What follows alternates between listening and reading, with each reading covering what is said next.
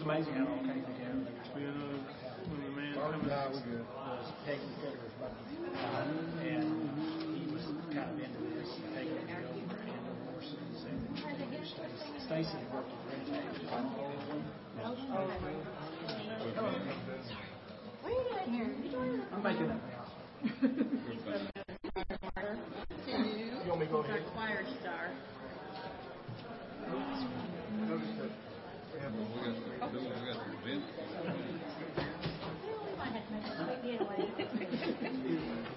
Never know about these. Hey, why don't we sit down? Okay.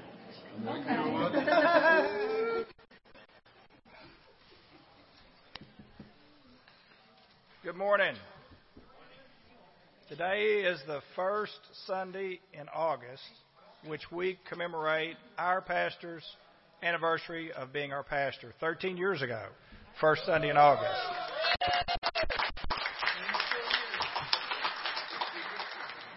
Dedicated a lot of babies, married some folks, buried some folks. We've had a great 13 years, paid down a lot of debt. So in honor of our pastor, we've got a love offering basket in the back.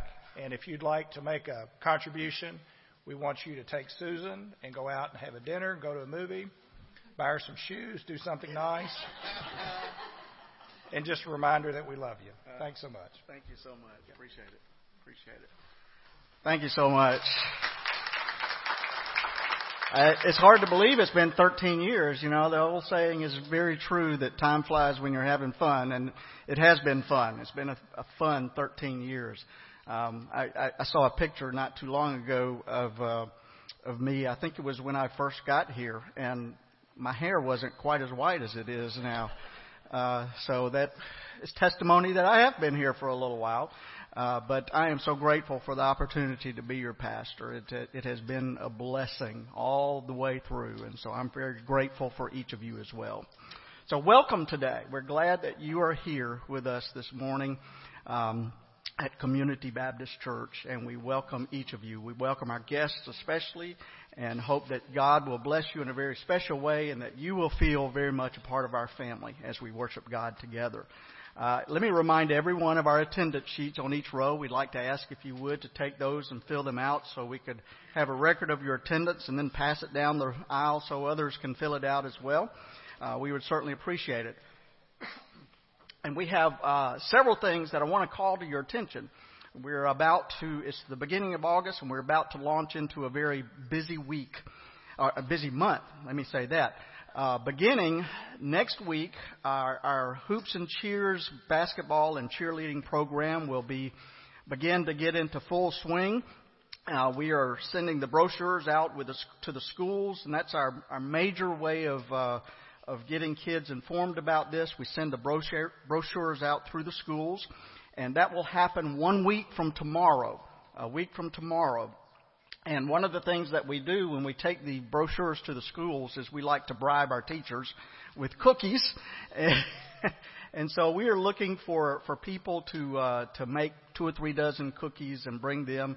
And we're looking for about 15 or 20 people to do that so we can have enough cookies to send around to the different schools. So if you can have that done next week and bring them, we would appreciate it.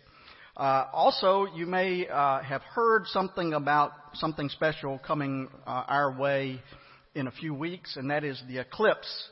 The total eclipse of the sun will be taking place on August the 21st. It'll be a partial eclipse here in Henderson, I understand, but it will be a full eclipse in Burna, Kentucky, which is where we're going. Felicia's father has a farm down there. And we are going down there to have a cookout and observe the eclipse that day. And so everyone is invited to come. If you can, we will be leaving the church at least by 9 o'clock. Maybe earlier if we feel like we need to, but it'll be at least by 9 o'clock. So we'll kind of call that as the time approaches. And so if you'd like to be a part of that, there's a sign-up sheet on the table as you leave. Just put your name on there, and we'll enjoy that time together. Another similar activity with our upperclassmen is The Voices of Elmwood. This is a historical theatrical production over in the Elmwood Cemetery in Owensboro.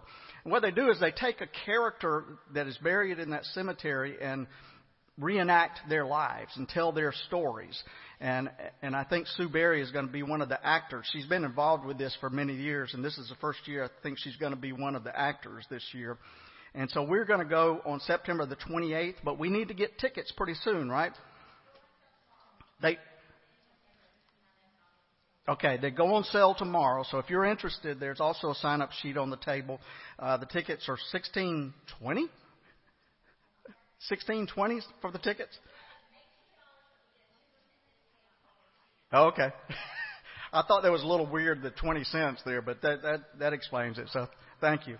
And also, we're planning an outing to the Cardinals game on August the 26th, and there's a sign-up sheet back here for that. And the Women's Mission Group will be having their dinner at Rookies on August the 29th. So, wow, we got lots going on, don't we? So buckle your seatbelts. We're on our way. So, oh yeah, there's a ham recipe. Some of you who went to the McCutcheon Meadows fell in love with the ham. The recipe is on the table there if you would like to do that, like to get that. And it was good. We've got lots going on, so buckle your seatbelts. We'll be in high gear here for a little while, but it's good to be busy for God and to enjoy this time together. It's good to share this time of fellowship together. So let me now invite you to stand if you're able, and let's just greet each other in the name of the Lord and share the love of Christ.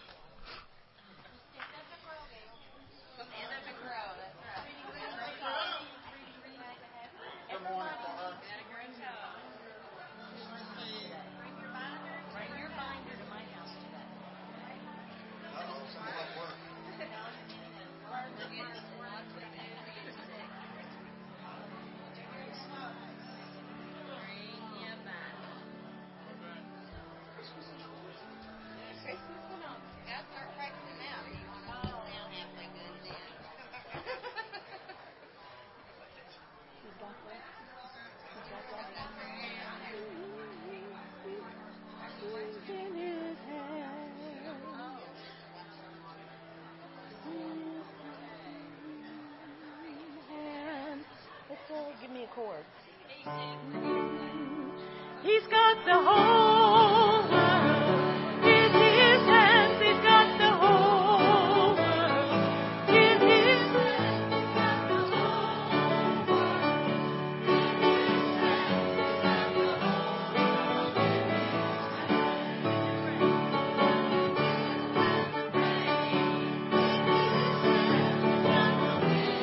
He's got the whole world.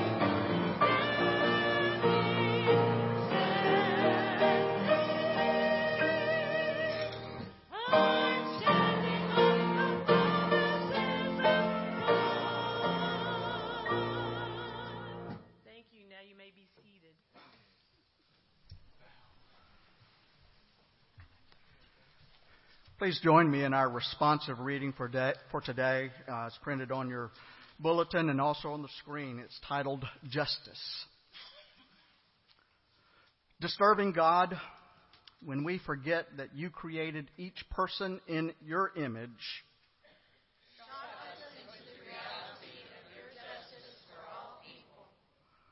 when we impose our own will over those already oppressed, shock us into the reality of your justice for all people. When we increase the volume of self-serving speech while others have no voice, shock us into the reality of your justice for all people. When we are silent in the presence of enemies of peace, shock us into the reality of your justice for all people. When we fail to make room for the needs of others in our familiar places, shock us into the reality of your justice for all people. When we turn our backs on the pain of others rather than walk with them toward their healing, shock us into the reality of your justice for all people. Oh God, disturb us with your unguarded compassion until justice rolls down like waters and righteousness like an ever-flowing stream.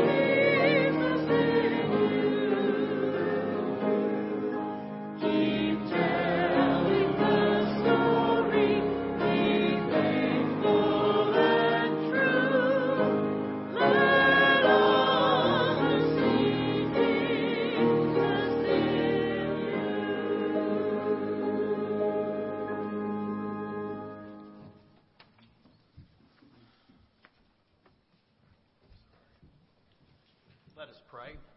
Our most wonderful and gracious Heavenly Father, we come to you this morning in humble praise and adoration for who you are and what you mean to us. Lord, we thank you for all of our abilities and all the people that you put in our lives. We can't say thank you enough. But this is a time, Lord, when we can say thank you by giving of our lives, giving of our tithes and our offerings to you this blessed morning. Amen.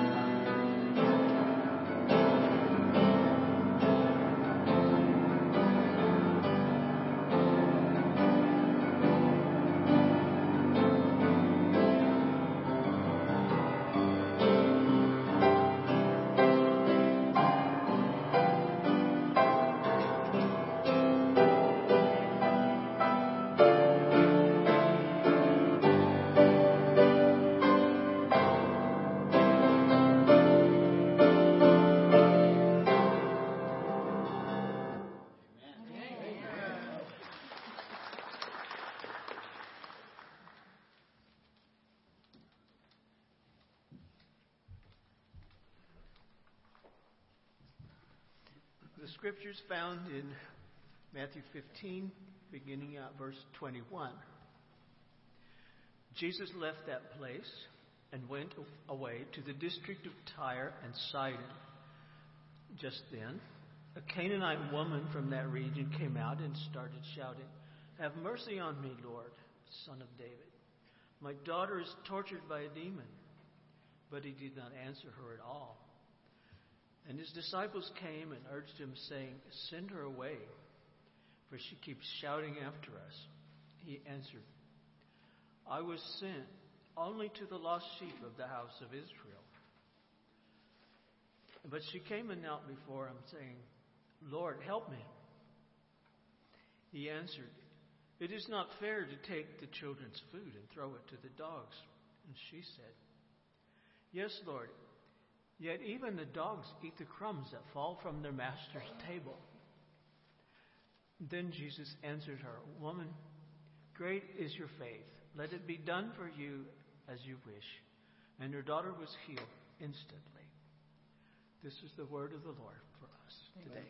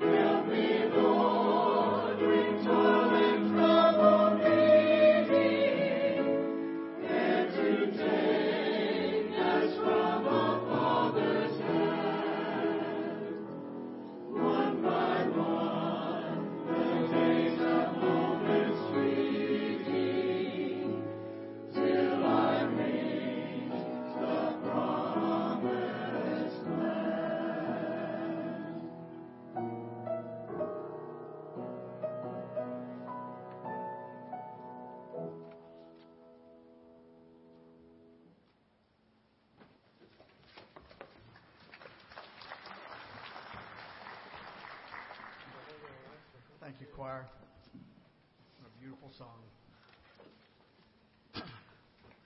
She was a single mom with a special needs child, and she desperately needed Jesus' help. Okay, the scriptures don't say that she was single, but our lesson doesn't mention her husband. And if she were married, we would wonder where he was in a situation like this. And I've seen enough single moms courageously facing difficult obstacles in their lives that I can imagine that she may have been one of them. Perhaps her husband had been killed in an accident, or simply died young, as many people did in those days. Or maybe when he saw the extent of his daughter's disability, he decided that he didn't want that kind of responsibility and just walked out. That happened back then, too, just as it does today. We don't know all the background to this story, but we do know that this was a woman who needed help. The story takes place in the region of Tyre and Sidon. We have the map up here. This is Canaanite territory. You see Tyre and Sidon marked in red there. And if you'll notice, Jerusalem and Judea is not even on this map. It's way down below this, down south of this area. So this is way up in the northern part, and this was Canaanite territory. A woman from that region came out to Jesus crying, "Lord, Son of David, have mercy on me. My daughter is demon-possessed and suffering terribly." Now, we don't know how this so-called demon possession manifested itself. Her daughter may have been suffering from epileptic seizures. And those of you who have had children who have experienced a seizure, either from epilepsy or perhaps a high fever, you know how scary that can be.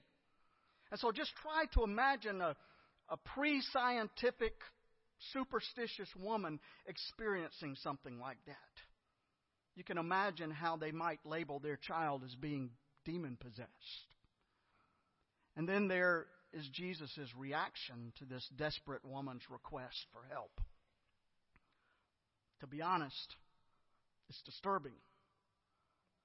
Truth is that he didn't respond at all, at least not at first. And that seems so out of character for Jesus, doesn't it? I mean, Jesus always responded to human need. We see it in story after story after story in the Bible. But he didn't this time. And his disciples, they certainly didn't want anything to do with this woman. They urged him to send her away, for she keeps crying out for us. She's making a scene. For goodness sakes, Jesus, this is embarrassing. Send her off. Send her away. And then, as if things couldn't get any worse, Jesus turned to this woman and said something that has disturbed his followers for more than 2,000 years now. He said, "I was sent only to the lost sheep of Israel." What did he mean by that? Was he testing her? Maybe so. But didn't Jesus know that his mission was to the whole world? Well, actually, there's a theory that says that when Jesus came into the world, he totally emptied himself and became just like you and me, just like we are. And so as a child and as a youth growing up, he grew in his understanding of his relationship with God. And his understanding continued to grow even as he became an adult and began his ministry. And we see that many times as Jesus went to God in prayer. We see it in the Garden of Gethsemane as he sought God and God's will for his life, and he struggled with what God wanted him to do. And so maybe at this stage of his ministry, he truly believed that he had been sent only to the Jewish community. Maybe this Canaanite woman was sent by God to show him that he had come not just for the Jews, but for the salvation of the whole world. It's a theory. And it is not without biblical reference. When Jesus was an adolescent, Luke tells us that he kept increasing in wisdom and in stature and in favor with God and humans. So maybe this was a wake-up call for Jesus, sent by God as his mission to the world was unfolding. So anyway, his response to this woman who had come for his help was, "I was sent only to the lost sheep of Israel." Well, that was not what this woman was hoping for, was it? He was basically saying to her, "You're a Canaanite woman, and I'm not here to help you. I'm only here for the Jews." That is not what she wanted to hear.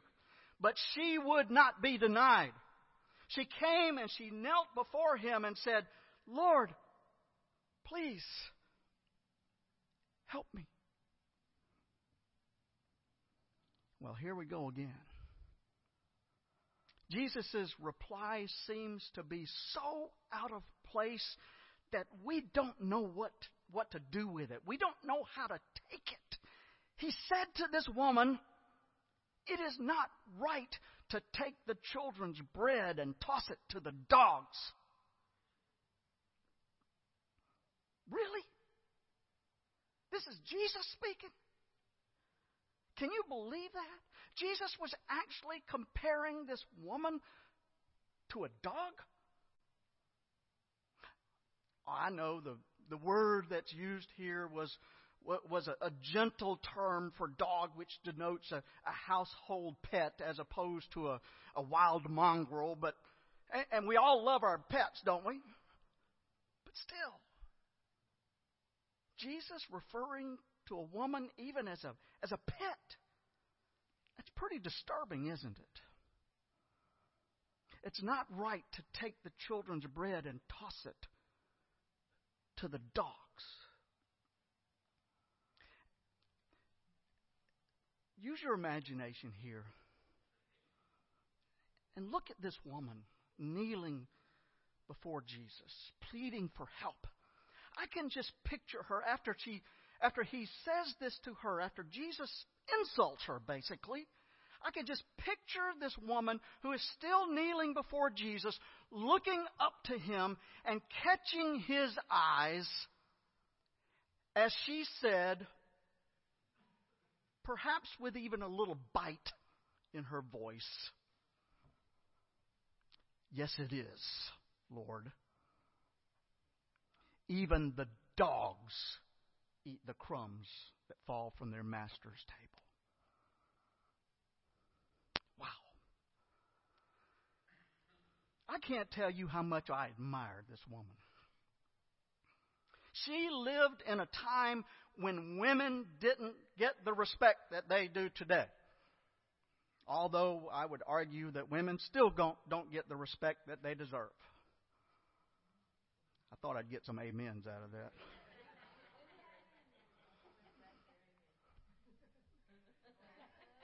Even thumbs up there. Come on, men, let's join the women in amen in that. Okay, thank you. They don't. And this woman lived in a time when they got even less respect than they do now. And just as impressively, she was not one of the chosen people. She was not Jewish. She was Canaanite. And the Jews really did consider the Canaanites to be not much better than dogs. That was what the relationship was between the Jews and the Canaanites in those days. Not much better today between the people in Israel and Palestine. But this woman was a fighter. She was going to gain Jesus' respect for herself as well as healing for her daughter by answering him as if she were the equal of any man in the district. Don't you admire her? She was bright. She was articulate. She stood up for what she believed. And I say that I admire her, and I admire her spunk and her perseverance here. But you know what? It seems evident to me that Jesus admired her too. When she so superbly replied to what could have been taken as an insult, Jesus said to her, "Woman, you have great faith. Your request has been granted." And her daughter was immediately healed. Wow. What a great story that is. Not the story that we look for from Jesus, but what a great story that is. This woman earned Jesus' respect, and even more importantly, she had her daughter healed. She accomplished what she wanted to accomplish. So what are some of the lessons that we can learn from this courageous woman? Well, here's the first one. There are times in our lives, I believe, when Christ wants us to stand up for ourselves. Let's think about this woman's situation for a moment. Jewish men traditionally did not speak to women in public. It just did not happen.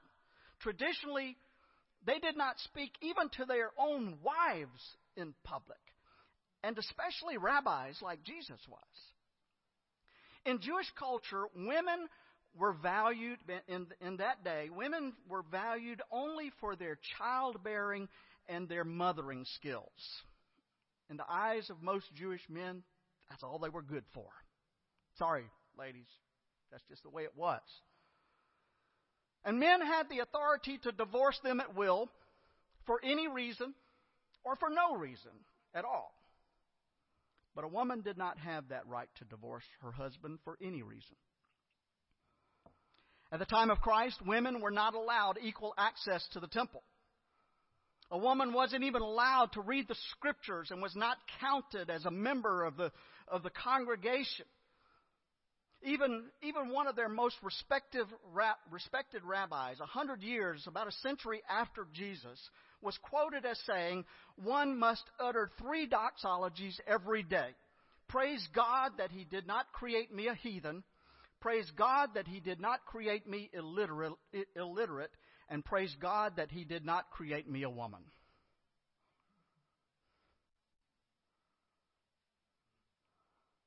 So you see, that's the situation that this woman found herself in. Every strike was against her.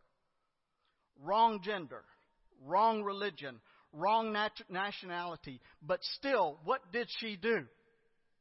She spoke up. And Jesus loved her for it. Don't you love it when somebody stands up for their convictions? Don't you just love it? Far too many of us, we give in and we give up when we're confronted with some injustice in our lives or in the world. And we just say, okay, I'm not going to make any waves here. I read a great story about a couple who stood up for an injustice during the housing crisis a few years ago when so many homes were being foreclosed on. The story is set in Naples, Florida.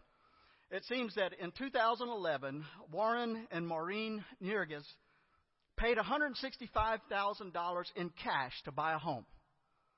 And so you can imagine their surprise when a few months later, Bank of America, in an obvious mistake, filed a foreclosure claim against them. How could that be? They paid cash for their house. How could that be? And yet the bank had filed foreclosure papers on it. And so Warren and Maureen fought the procedure in court, and they won. Justice prevailed. And the judge not only dismissed the foreclosure, but he also ordered the bank to pay the court costs for this family, about $2,500. But the bank refused to pay the court costs. And so Warren and Maureen took matters into their own hands.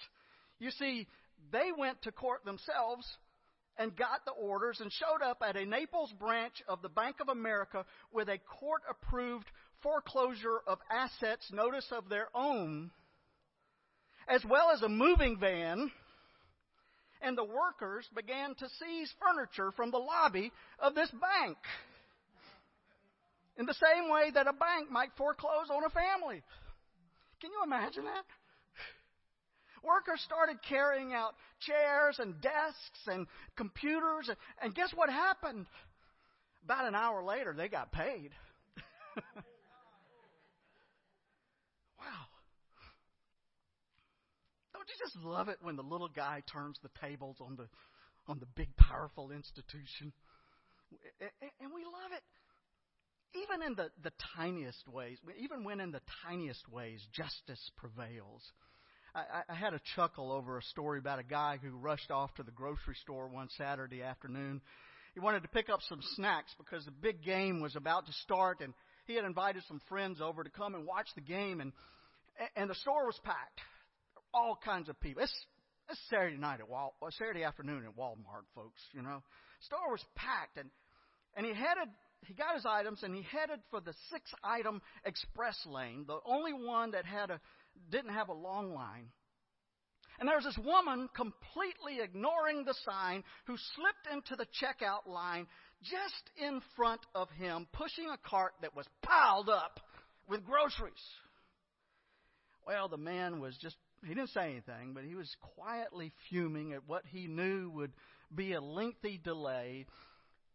But much to his delight, the elderly cashier at the express lane motioned for the woman to come forward, and then the cashier looked over into the overflowing cart and asked so sweetly, "So, dearie, which of these 6 items do you want to buy?"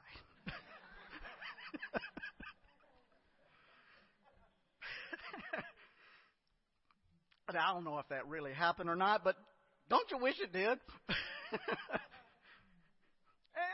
And of course, it would be even better if it happened over something that was really significant. Some of you will remember the classic movie from the 1950s called 12 Angry Men. In it, Henry Fonda plays a character on a jury. And for the other 11 people on the jury, the case was simple. It was open and shut. The defendant was guilty, they thought, and they all voted that way right away. When they got into the jury room, they took a vote, 11 for guilty, and Henry Fonda voted not guilty. Fonda's character wanted to weigh the evidence. He wanted to sift through everything to find a just verdict. And throughout the deliberations, Fonda was firm in his insistence that the jury owed this young man who was facing the death penalty all due consideration. And so piece by piece, each bit of evidence was weighed, at first reluctantly, and then as new conclusions were drawn, as new information came to light, one by one, the other jurors were convinced by Fonda that reasonable doubt did exist. And so they too voted not guilty. Justice was done because one man refused to go along with the majority. My friends, it takes a strong person to stand up to his or her peers and do the right thing. It is so much easier to do the easy thing than it is to do the right thing. And that's true in school when bullying is taking place. It's easy to just ignore it. It's true at work when ethical corners are being cut. It's easier just to ignore it. It's true in the community when we see an injustice taking place of any kind. It's easier just to ignore it. And I say that it takes a strong person to stand up to one's peers, but I wish I could simply say it takes a Christian to stand up to one's peers. But unfortunately, too often Christians are content to just be nice and sweet. We've been taught that, haven't we? Be nice and sweet rather than people who stand up to evil. And when you think about it, it's hard to believe that we call ourselves followers of the one who went to the cross because of the evil and injustice of this world, when we in turn are so timid about confronting evil ourselves. You know, I'm afraid that we sometimes have the wrong impression of Jesus. We do. Too often Jesus is portrayed as a really nice, sweet guy. But you know what? If you take a closer look, you'll realize that Jesus was a troublemaker. He was a troublemaker. He even said at one point that he had come not to bring peace, but a sword. And there was no neutral ground in his view of the world. You were either on the side of God's kingdom or you were a child of Satan.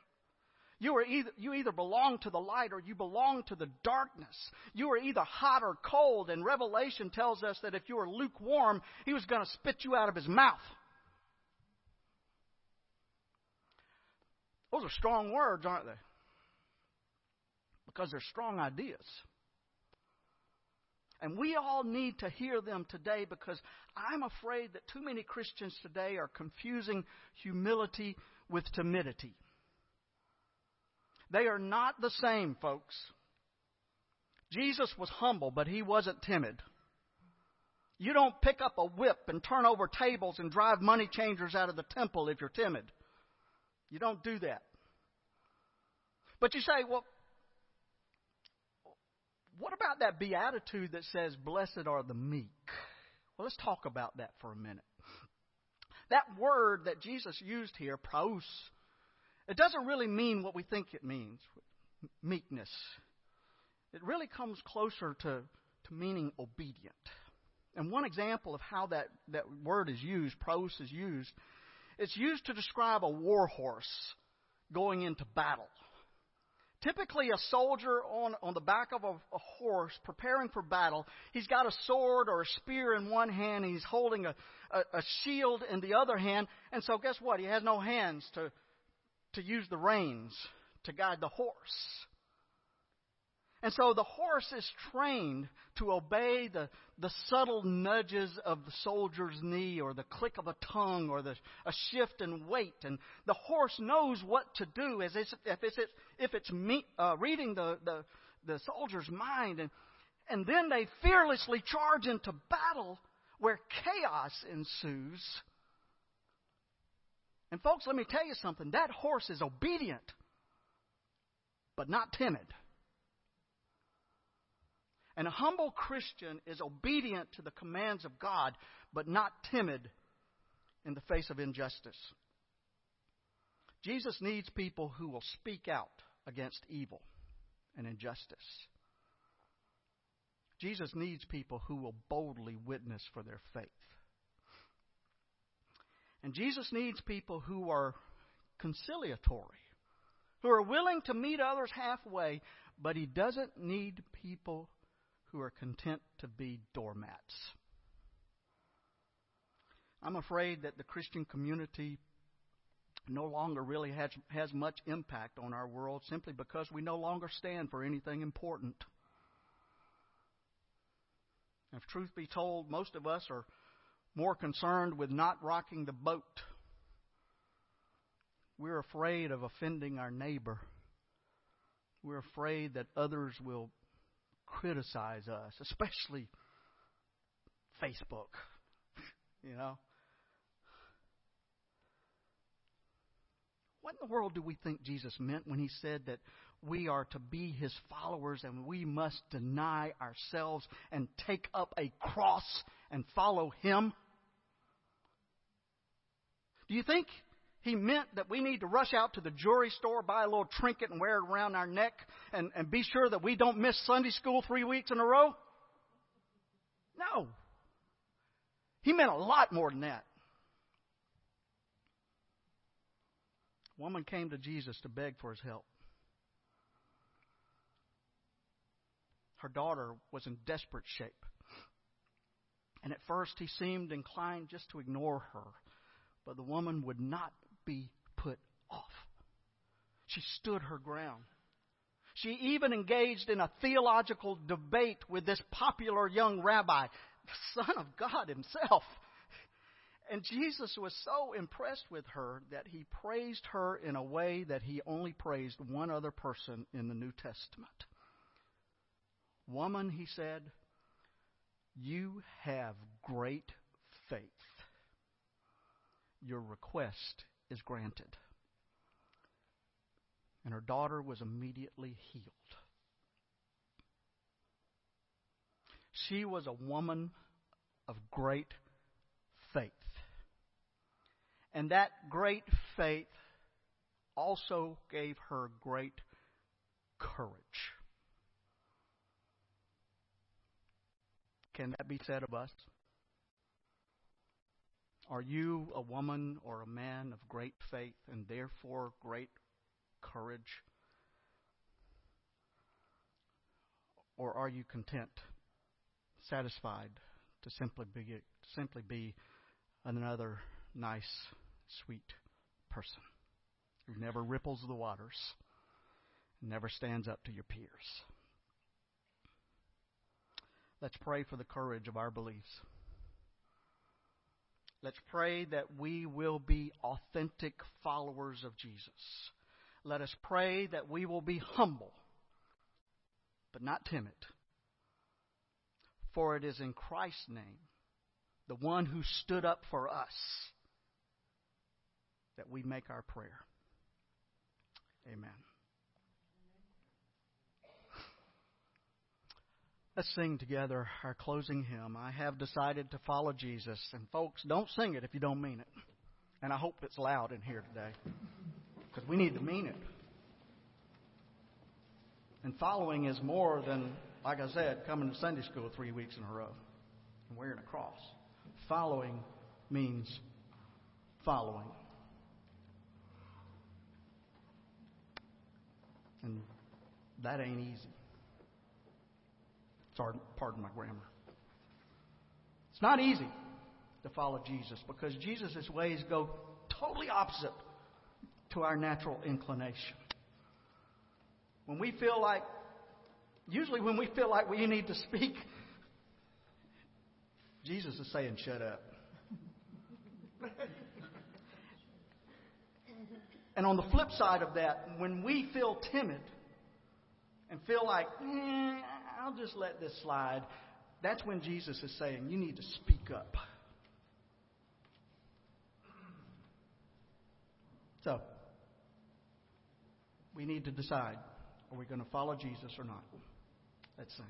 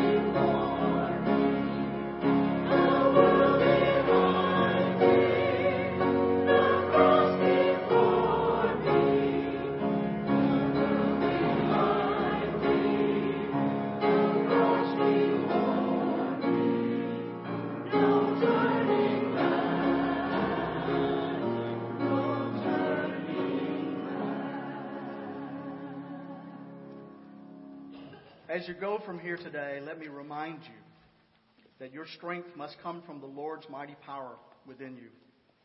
Put on all of God's armor so that you will be able to stand safe against all the strategies and tricks of the evil one.